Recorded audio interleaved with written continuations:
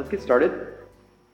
If you have not been with us, we have been covering spiritual disciplines of a godly life, and we've covered everything from Bible reading to prayer and confession of sin and a couple other things. If you look on the back of your handout, there is like a whole list of things that we have covered. No, those are not in week order because I decided to take longer than I need to on certain things, like Bible reading. Bible reading took 4 weeks. So I like reading the Bible. We should all love to read the Bible. And that was my whole point, was read the Bible, you'll know your Lord better. But today we're going to talk about fasting. If you've looked at your handout, it looks really thick. And yes, I have 10 pages of fasting notes. No, we are not getting through all 10 pages. No, I don't even expect to finish. But I do want to start this way. What is fasting? I want to ask you guys, what is fasting? Like, no right or wrong answer. What have you experienced as fasting before? Anybody? It depends on what you're fasting, for what purpose, because some people fast with food. Okay, which is basically what most people think they'll say they'll fast for the day and will not eat, they'll just drink water or whatever the case may be. But you could fast from something that you've been doing on a regular basis that you need to take a break from. Okay. Fasting. Absolutely. Putting aside or not doing something in order to focus on God. In order to focus on God. Why do you think the world would fast? Focus on themselves. Oh, interesting. I mean, when we talk about fasting, has anybody heard about intermittent fasting? Yeah. Lose weight. To lose weight, right? So they would it's a way to restrict your diet so that you can only eat so much within a certain period of time. But it's a recommendation for a 36-year-old male to, go 18 hours without eating. And then you eat everything you can for those 6 hours, right, that you have, a block of time. But what you find out is, my body in the fast period is actually burning so much of the calories that I ate, that you end up losing weight just because by very virtue of the restriction of the time period. That's not the kind of fasting I'm talking about, right? So Rex, you had something. I was going to give a negative definition. There's a lot of Christianity, a lot of people within Christianity that think that fasting is doing without something like that, food or whatever, in order to let God know that you're serious about what you're asking for, and it will persuade him to give it to you. So it's God or other people. Or other people. Yeah. The Bible has lots to say about fasting. Don't be like the Pharisees with their faces turned down while they fast. We're going to talk about that one for sure. Fasting, I think, is in nowadays is either used as a lucky talisman, kind of to get God to do something for you, or it's completely misunderstood. And I would say that that's a misunderstanding too, but it's a predominant thought. Let's consider 2 really broad definitions of fasting, and then I'm going to get into the way the scriptures talk about fasting. Okay, the first one is an inclusive definition. No, not that kind of inclusive. An inclusive definition of fasting is an abstinence from anything that is legitimate in and of itself for some special spiritual purpose. So you can fast from food, but it could also include things that you do, like watching sports, or being on watching the TV, being on the telephone, whatever. That is kind of an inclusive definition, more broad, what I mean. A narrower definition of fasting is a voluntary abstinence from physical nourishment, food and drink, for special spiritual purposes. Okay, so I'm going to read it again. A narrow definition of fasting is this: a voluntary abstinence from physical nourishment, food and drink, for special spiritual purposes. Okay, so it's one thing that we have to understand is that fasting is all over the place in the Bible, and yet never commanded. Okay? So all over the place in the Bible, but never commanded. So there's a difference between prescription in the text and description. There's a lot of described instances in the Bible of fasting, right? But nothing that is prescribed, like take this Tylenol for this headache, kind of idea. So when we're talking about fasting, notice it said voluntary abstinence. Voluntary abstinence, okay? I'm going to cover a couple of texts in the Old Testament to kind of give you a background for where fasting comes from, and then I'm going to move into the New Testament, and we're going to talk about fasting there. So, number one, Israel fasted on the Day of Atonement. The Day of Atonement being that day where all the sins of Israel, collective Israel, were either paid for by the lamb, that the known sins were paid for by a lamb, a perfect lamb, a spotless lamb, or they were put on a goat's head and sent outside the city as called the scapegoat. Okay, so all the known sins were paid for, but all the unknown sins were kind of sent away and paid for that way. God was going to deal with them. So on the Day of Atonement, Leviticus 16:29 says this, "It shall be a statute for you forever, that in the 7th month, on the 10th day of the month, you shall afflict yourselves and shall do no work, neither the native nor the stranger who sojourns among you." So basically, they are abstaining, right, from all work that would hinder them from understanding the weight of their sin. Okay, that's kind of the fast of the Day of Atonement. Does anybody know of another fast in the Old Testament that is really famous, or maybe just one that sticks out to you? Think about your whole Old Testament.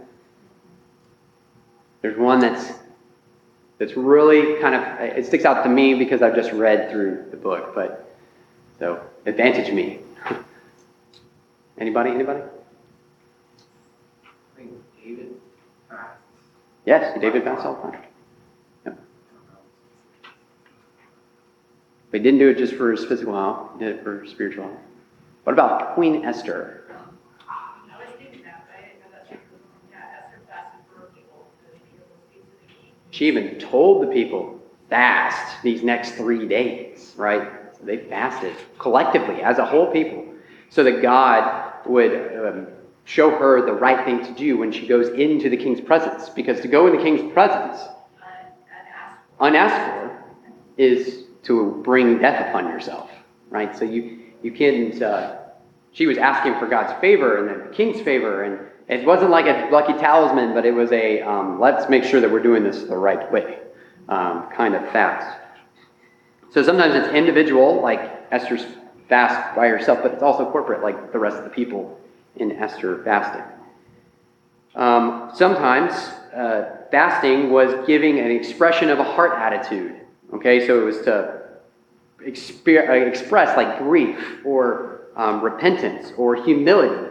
For instance, in 2 Samuel 1:12, you see kind of an expression of grief in this moment. It says, "They mourned and wept and fasted until evening for Saul and for Jonathan his son, and for the people of the Lord and for the house of Israel, because they had fallen by the sword."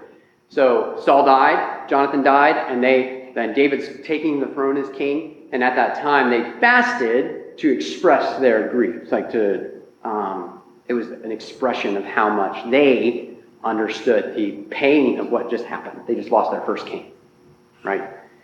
And his son. It's also, I'm skipping down on your notes, so we're in 4, humility. Ezra 8:21 says, then I proclaimed a fast there at the river Ahava, and that we might humble ourselves before our God and to seek from him a safe journey for ourselves, our children, and all our goods. So Ezra, does anybody know the story of Ezra in a nutshell? He wants to go back to Jerusalem, right, to rebuild the temple, and particularly the walls of Jerusalem so that the temple could be built. Right? Nehemiah did. Yeah. Okay. That's all right. Ezra, Nehemiah. Right next to each other, sorry. Yeah, in an interlocking story. So you see that in this we have two expressions, right? An expression of humility, and also, if you look at point 5, it says fasting was often directed towards securing the guidance and help of God. So number 5, it was about securing the guidance and help of God. So both that text kind of demonstrates the humility of the people needing God to show them the way to act, right, and to guide them to safety. So that's an overview, very quick overview of fasting in the Old Testament. But if we're gonna really understand fasting, we have to go to the New Testament, because guess what? That's where Jesus is. That's where Jesus talks. That's where Jesus is explained. And we are Christians after Christ. There's no two ways about it. We have to have it in the New Testament for it to make sense to us today. So fasting in the New Testament, point number 1. Even in the New Testament, we still see the Jewish religious practice, which involved fasting, continued. You still have the Day of Atonement, okay? Still happening.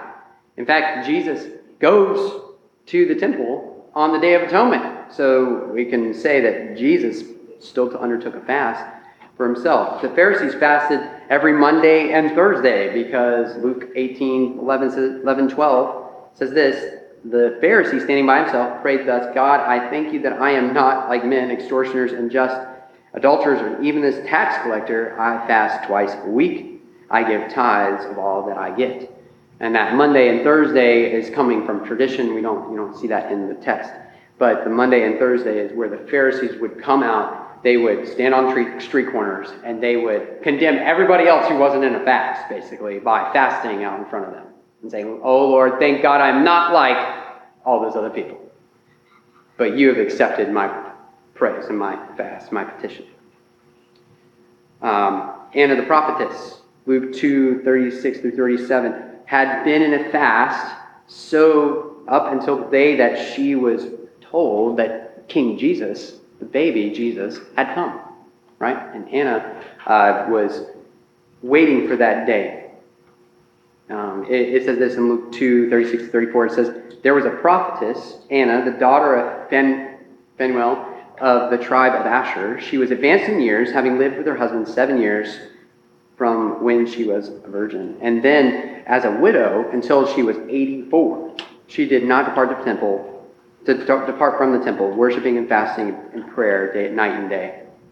So fasting is in the New Testament. Again, those are described, not prescribed, right? Described, not prescribed. And this principle will help you understand just this idea of description and prescription, the difference between what is commanded and what was done.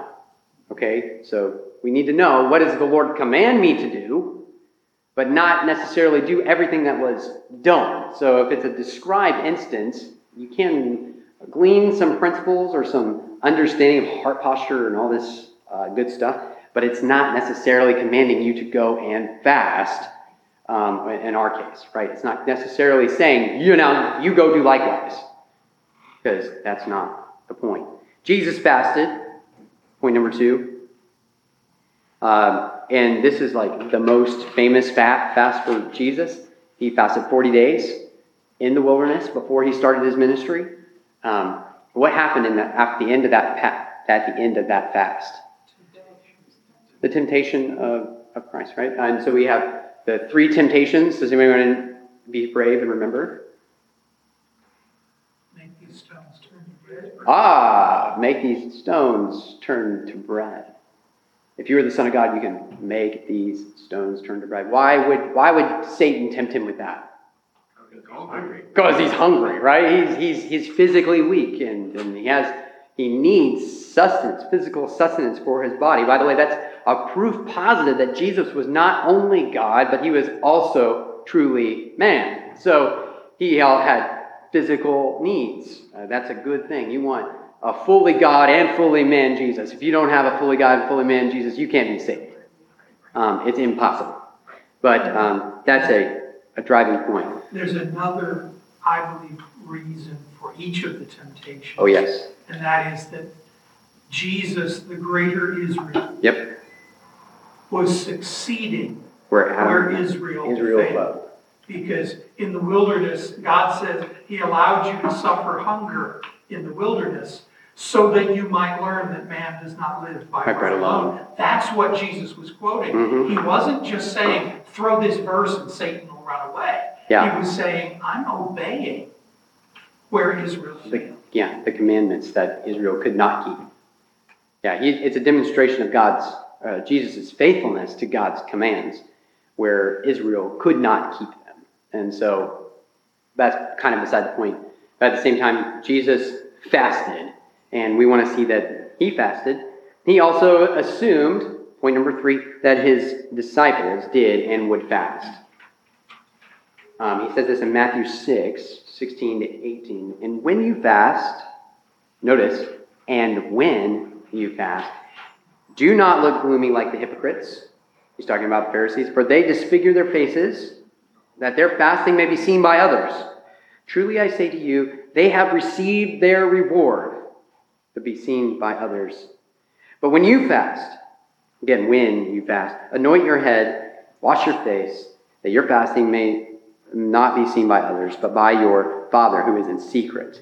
And your Father who sees in secret will reward you. So notice he assumes that his disciples will fast eventually, right? But what does anybody know off the top of their head? When John's disciples come to Jesus and say, "Why aren't your disciples fasting?" Because when the bridegroom is with them, they don't need to Why fast in celebration? fast when the bridegroom is gone. Yeah, fasting is a particular type of act when it is about separation. You've been separated for something. Why would the disciples, who are not separated from the Lord of glory, fast at that time? That was his argument. And we need to pay attention because we're waiting for Jesus' second coming, right? And so fasting may be in a way for us to realize that more in our lives, right? But it's not a commanded way for us to realize that Jesus is coming again, and so therefore I need to be more in tune with his will and his ways. Okay, do you understand the difference, what I'm saying? It's a suggestion of voluntary abstinence from food so that you might follow in a purpose toward godliness, okay? In Acts, it also says that leaders of the church fast when they were choosing their missionaries and elders. So, again, guidance, right? Making sure they're making the right decisions. Acts 13 and Acts 14 kind of outline that whole process, particularly when they're picking Paul and Barnabas to go out on their first missionary journey from Antioch, okay? Number 5, I'm going very fast, and I realize that. So, bear with me. We're going to have more discussion in a few minutes. Paul also twice refers to his fastings in 2 Corinthians 6 and 11. And so, I am going to completely skip point 2 in your notes. I do want you to notice, though, while we go, is that there are differences in degree of fasting, okay? And there are also differences in individual versus corporate, the number of participants in a fast, okay? The degrees being there's a normal fast, which means a full fast, and then also a partial fast. Like I'm fasting caffeine. I am not fasting caffeine. Fasting caffeine so that I can remove my dependence on caffeine, right? Not just my dependence on caffeine, but to move my dependence on the Lord. Notice, one is just man-centered and the other one is God-centered.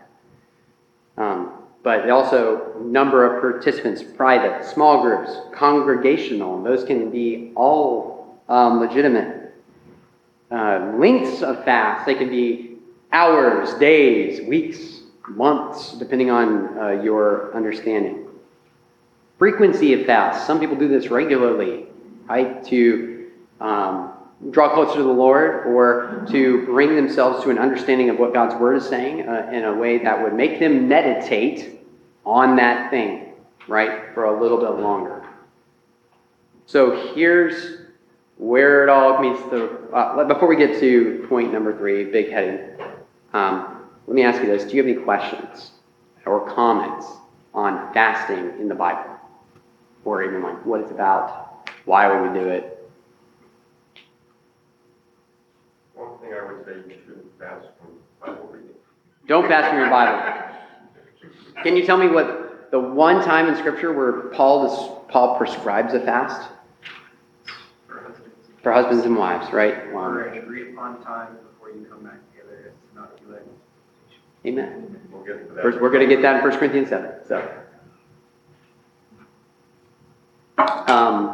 but even that is not a fast from the Word, nor from prayer. It is actually a directional toward those things.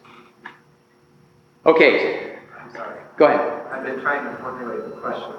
So we're not commanded specifically to fast, but like we do see like the leaders in Acts, they fasted beforehand. In a lot of the fasting that I guess here's my good question. A lot of the fasting that we see in the New Testament, is that primarily done because they're still Jews under the temporal regulations and laws? And since we're not, Well, so if you think about Antioch, does anybody know where Antioch is or was? Is in Turkey, right? And so you have non-Jewish people taking this fast. I think it's more about they want to be. We're going to talk about this a little bit further. They're trying to really discern the will of the Lord and not be distracted by something like a yummy cheeseburger. Right? And then that cheeseburger has other consequences. I know it's Antioch and they don't have cheeseburgers at the time, but you understand what I'm saying. They're trying to remove a barrier for them to might be able to understand what the Lord's will is. So concentration and fasting, or concentration and meditation are kind of the results of fasting. And it's also the goal in fasting. You don't want to fast just because. You fast for a purpose if you're going to fast. So, point number 3, the big question. Should Christians fast? Right? Should Christians fast? If someone would open up to 1 Timothy 4, 1-5, and read verses 1-5, that would be excellent. If you decide to do so, read it so everybody can hear it, and at least follow along. 1-5. Yes. 1 Timothy 4, 1-5.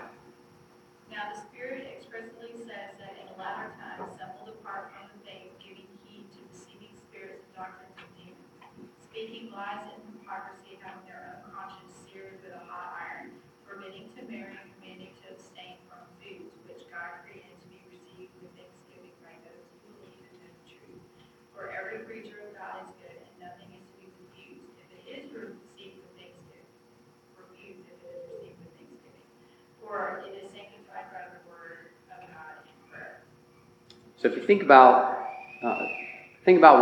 what our definition for fasting was. Our definition was this: voluntary abstinence from physical nourishment, food or drink, for special spiritual purposes. Okay? So the whole point of reading 1 Timothy 4, 1-5 is to point out that food is good. And God has given it to you as a gift. Right? And that you should not forsake food because food is evil in and of itself. All right? If you think about the conversation that Paul has with, forgive me, but I can't remember right off the top of my head what church this is, but he talks about, should I eat meat that has been offered to idols? All right? What? Corinth. So there you go. I'm blanking on all my Bible trivia right now. But he talks about how it's not the meat that is bad, right? It's don't want to be a stumbling block to your brother and cause others to fail or falter. It's not the actual thing, right? It's not the actual meat. It's still decent to eat, but yeah. So, Christian fasting, to be clear, is not asceticism. Does anybody know what I mean by asceticism? Somebody give me a definition. It's a regular practice of denying yourself. That is very true. Who practices asceticism? I think is the best way to. Monks, right? The monks in the Catholic Church also, the Roman Catholic Church, has ascetic type practices. The commanded punishment by removing something from yourself. Okay, commanded punishment is kind of different. We're not ascetic. We do not practice asceticism.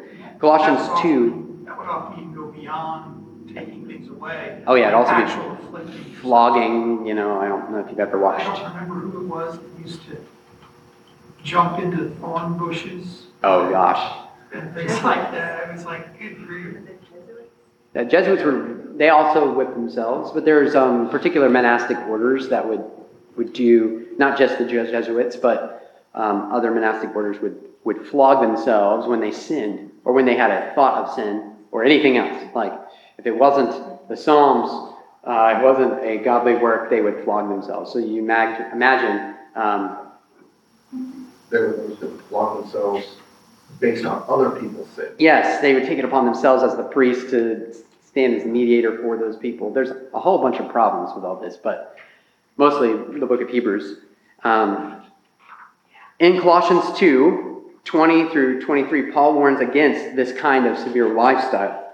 He says it dishonors Christ by rejecting the sufficiency of his perfect person and work.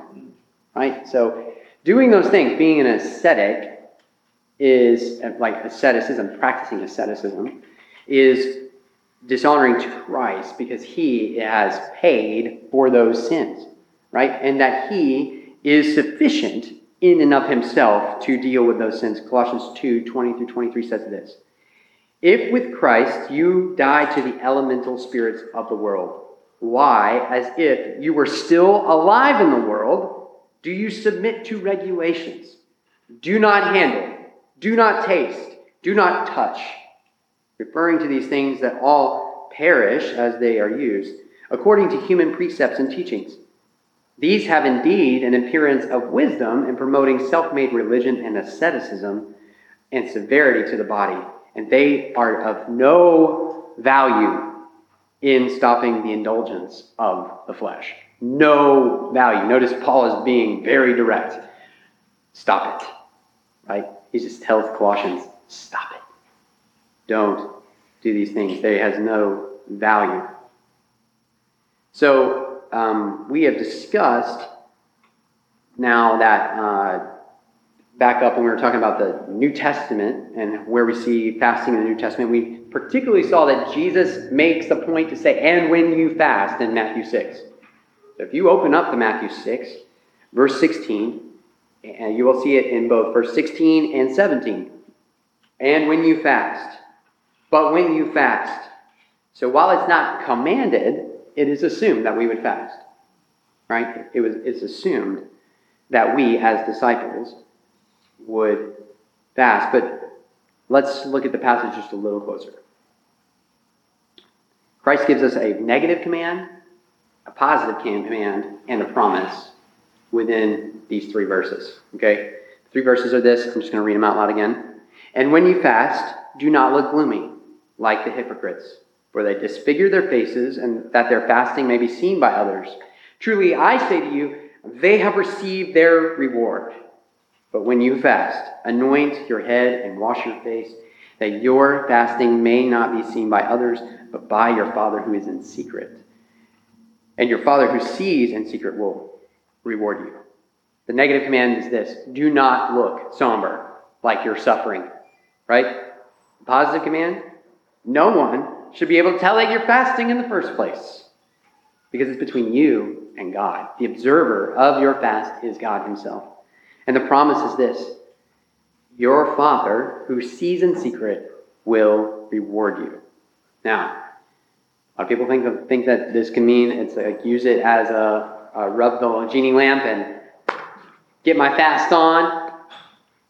If I fast really hard, God's going to see me. He's going to give me what I'm asking for. Lord, I need a new car. Right.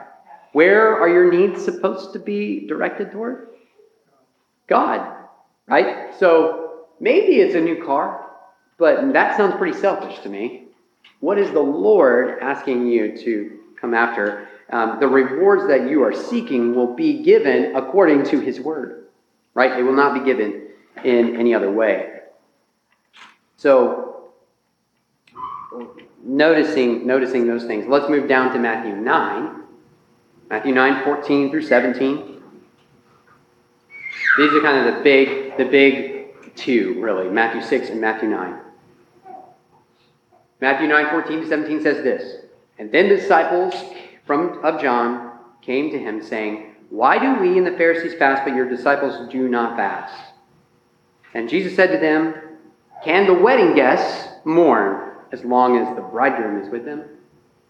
The days will come when the bridegroom is taken away from them, and then they will fast. No one puts a piece of unshrunk cloth on an old garment, for the patch tears away from the garment, and a worse tear is made. Neither is new wine put into old wineskins, but if it is, the skins burst, and the wine is spilled out, and the skins are destroyed. New wine is put into fresh wineskins, and so both are preserved. So the whole point of this passage, right, is about Jesus, the bridegroom, being with his disciples. There's no need to fast.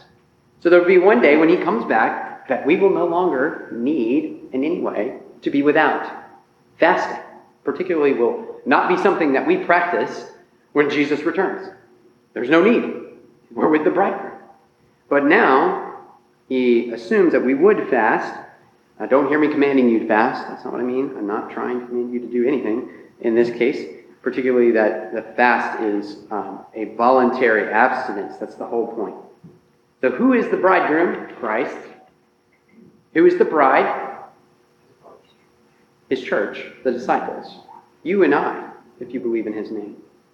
Jesus means that when he returns to his Father in heaven, after his death and resurrection, during that time, his disciples will fast. Right? Any questions or comments? I think it's interesting that it says in the attendance of the bridegroom cannot mourn. Like mourning, to me, well, he's correlating mourning and fasting. And mourning to me is like something that's involuntary. It's something that happens. I mean, to you / you are doing it.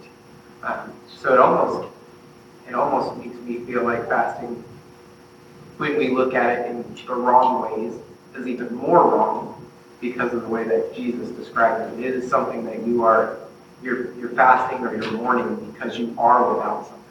It should be a weighty thing. It's not something that should be done flippantly. Right. I've never noticed that. I've never noticed that he says that they mourn. And it's important to see that there is the absence of something is what's causing the mourning, right? We lost. Not the choosing to be without. Yes. It is the fact that you are Without. And so, does anybody else have any questions about fasting? Fasting is a very broad topic, so I understand. This is like a fire hose. I would argue that fasting is an exercise for spiritual discipline. And when you look at something like food, which is the most basic instinct that we have, fasting from food, especially for any length of time, requires you to put it out of your mind. Where if you dwell on it, you will not be able to fast. And so if we kind of equate that to sin, sin, if it enters your mind and you allow it to dwell there, it's going to happen, right? So right. I think and that would also be why we would fast from, like, let's say, video games or other addictions that we might have and not even be aware of, but you fast and put those things out of your mind for the exercise of spiritual discipline. Absolutely. Purpose is growth in godliness, right? That's why we would do fasting at all, is to grow in godliness, not to earn the favor of our Lord by any means. But, you're 100% right. But in some respects, some churches today, or even in the past, Bob Yardens. they actually have, okay, you need to fast during whatever. And one perfect illustration, we went to Easter, a lot of churches suggest that you fast from something. Yeah, I won't get on my soapbox. I won't get on my soapbox for Lent because I have a lot of Anglican friends and Roman Catholic friends who see this exactly the opposite of me. But I'm not going to go there because we got 10 minutes left and Well, Mike, I think it's a pretty important question. Why do they see it as something that is required? Why do so many churches and congregations see this as a commandment rather than? So the difference between, just to kind of answer your question, the difference between a Roman Catholic and an Anglican, for instance, here, is that the Anglican it's still voluntary, right? Lent is voluntary, suggested, highly suggested. In fact, pressed like almost like it's a command. But in the Roman Catholic sense, it's like an actual right and a requirement. So that's the sinful aspect of it. It's not one of the 7 sacraments, but it is about denying yourself. And I mean, Jesus is about to deny himself on the cross. That's the whole point, right? Lent to Easter is about leading up to understanding what Easter is doing. I still don't believe in Lent, so there's that. But the Methodists and a few others, They still do it? They're similar to the Anglican. Yeah, they put on the cross, the ashes on their foreheads, and walk around. For the purpose of getting that. So here we are. Reasons to fast. I just want to run through them, and I want you to kind of hear why we would fast. Why would a Christian fast? Number 1, to strengthen prayer, right? To focus our hearts on what God is saying in His Word, right? Because if you think about a fast, you kind of brought up the kind of like the mindset of a fast. When you're reminded of your hunger, it's supposed to drive you to do something, right? There's a purpose there. And so in this case, it's supposed to drive you to prayer, right? Not for you to think about, I'm hungry, but to drive you to pray. And that would be one purpose. Another one is to seek God's guidance. We've seen this all over the scriptures.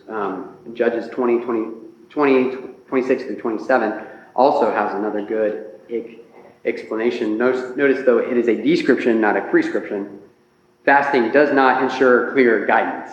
That's what I'm saying when I say that. Fasting does not ensure anything, right? But it does focus our hearts. Number 3, or C, letter C, fast to seek deliverance or protection. This can be from your family, from your school, from your neighbors, from other Christians. Again, if you're fasting for protection, the idea is if you are hungry, then that should drive you to your knees and focus your heart on the Lord Himself. So let me give you an example. Psalm 27, verse 4. If you open up Psalm 27, verse 10. Verse 4 is also good, but verse 10 says this: "For my father and my mother have forsaken me, but the Lord will take me in." Right? The Lord will never forsake me. It doesn't matter even if my mother and my father forsake me, the Lord will take me in. And so, think about this. If you're asking for deliverance or protection, what better thing to dwell on? The Lord is your protector. He is your refuge and strength, your ever-present help in trouble, right? You could go somewhere else, but if you're feeling abandoned or moved or pushed away from the body or pushed away from your friends or pushed away from your family, it doesn't matter. Remember that the Lord will take you in. Psalm 27:10 is a huge part of my life, mostly because that's just my heart has put those words, like God has put those words and implanted them there so firmly that the moment that I feel like I am without or abandoned by whom I would consider someone close to me, that is my first instinct. The Lord will take me in. And that is a huge comfort. So we also fast to seek deliverance or protection. We also fast to express grief, right? We already seen this. 2 Samuel, when Saul died and Jonathan died, the whole of Israel fasted, right? Because of the sorrow that they had. Letter E, fast to express repentance and return to trust in the Lord, right? F, humble yourself before God. G, fast to express concern for the work of God. H, notice there's the H-I-J. Yeah, H-I-J. There's a lot of reasons why you could fast and why it might even be helpful to fast. But I want to bring one to you right now as we close. And with this statement, fasting tests where our heart is.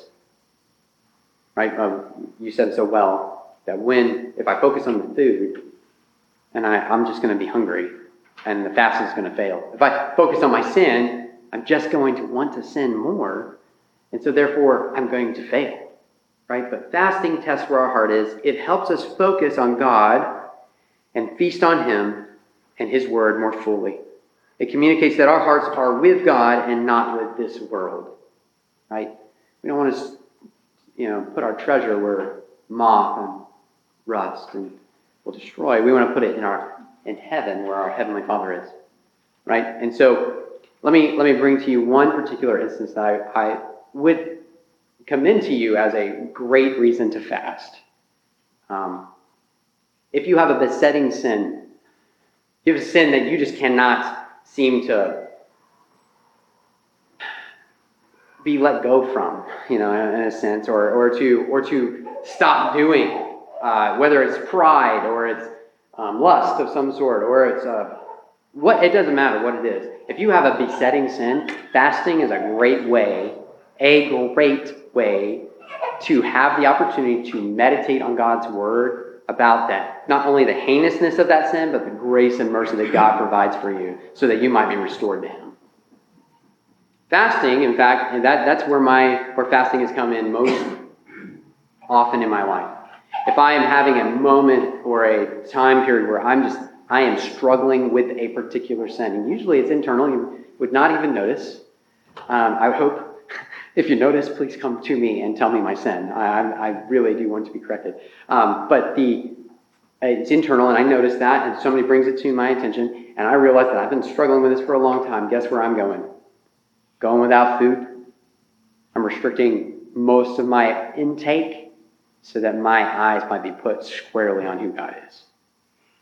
And you might be able to get rid of that sin, to move that sin out of my life so that I might realize how great my God is and how worthless this sin is. And how, I can honestly say that has been the most liberating practice of fasting that I've ever had. So use it as a tool towards godliness. Don't use it as I now have to fast because, I have to fast is never the answer. Fasting is a method, is an option, it's a means to be more godly. It is not the end of godliness. Just because you fast doesn't mean you're godly. I know a lot of people that are fasting right now. They're not godly people. They, in fact, would deny the Lord in everything that He says. So, are there any questions about fasting? We have 1 minute, and then I am going to pray. Any questions about fasting? I don't. It can be anything.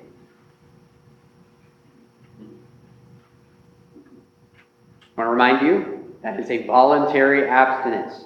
Okay, so if anybody says that you have to fast for this to be corrected, the Bible does not say so.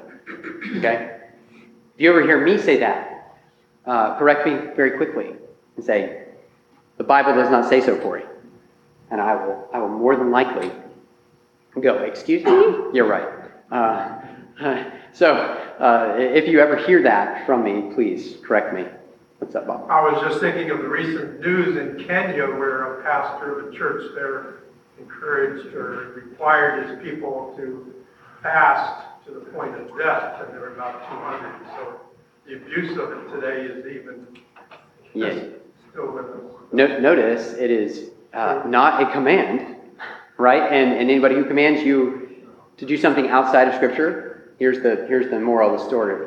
If the Bible does not command you to do so, guess what? It is not sin to not do that thing. In a pastor, particularly, if a pastor is saying that this is what God says and it is not in the Word, then feel liberated right now. I'm going to give you permission. Feel liberated right now to not listen. And so I hope that through our practices of expository preaching, expositional preaching, through reading the Word, through prayer, through the singing of the songs that we sing, communion, all these things, that you see But the Word is the most primary because it is what God has given us as a clear direction and indication of who He is. Okay? It's never thus saith Corey, and if it is, then you need to get up and walk out, right? So, Will do. oh yeah, my brother will. Yeah. Jared will literally walk out, and I will go, what did I say? And which is exactly what's supposed to happen. With that, let's pray. I hope that you gleaned something about fasting this week, and next week, somebody remind me, what are we talking about? What's the back? Evangelism. Oh, yes. Evangelism. Next week, we'll talk about evangelism. Let's pray. Father in heaven, you have been so good to us to give us a word that is so clear and can be understood. Lord, I pray that we would devote ourselves to you, to your words, to your Spirit, to your Son. Lord, as we go through these next hour, hour and a half, whatever it might be, Lord, that we might be able to focus our hearts on who you are, why you've done what you've done, and what we are to do now. Lord, we pray that if we do not fast, Lord, that we might use it to become and grow in godliness for whatever purposes that are good and right. Lord, we love you and thank you that you have been so good to us to give us this time to be able to be together, to understand and have a time of teaching and thinking so we might understand your word more clearly. And now, Lord, be with us, enliven our spirits, bring us closer to you in these next couple hours. We love you and we thank you. In Jesus' name, amen. Amen.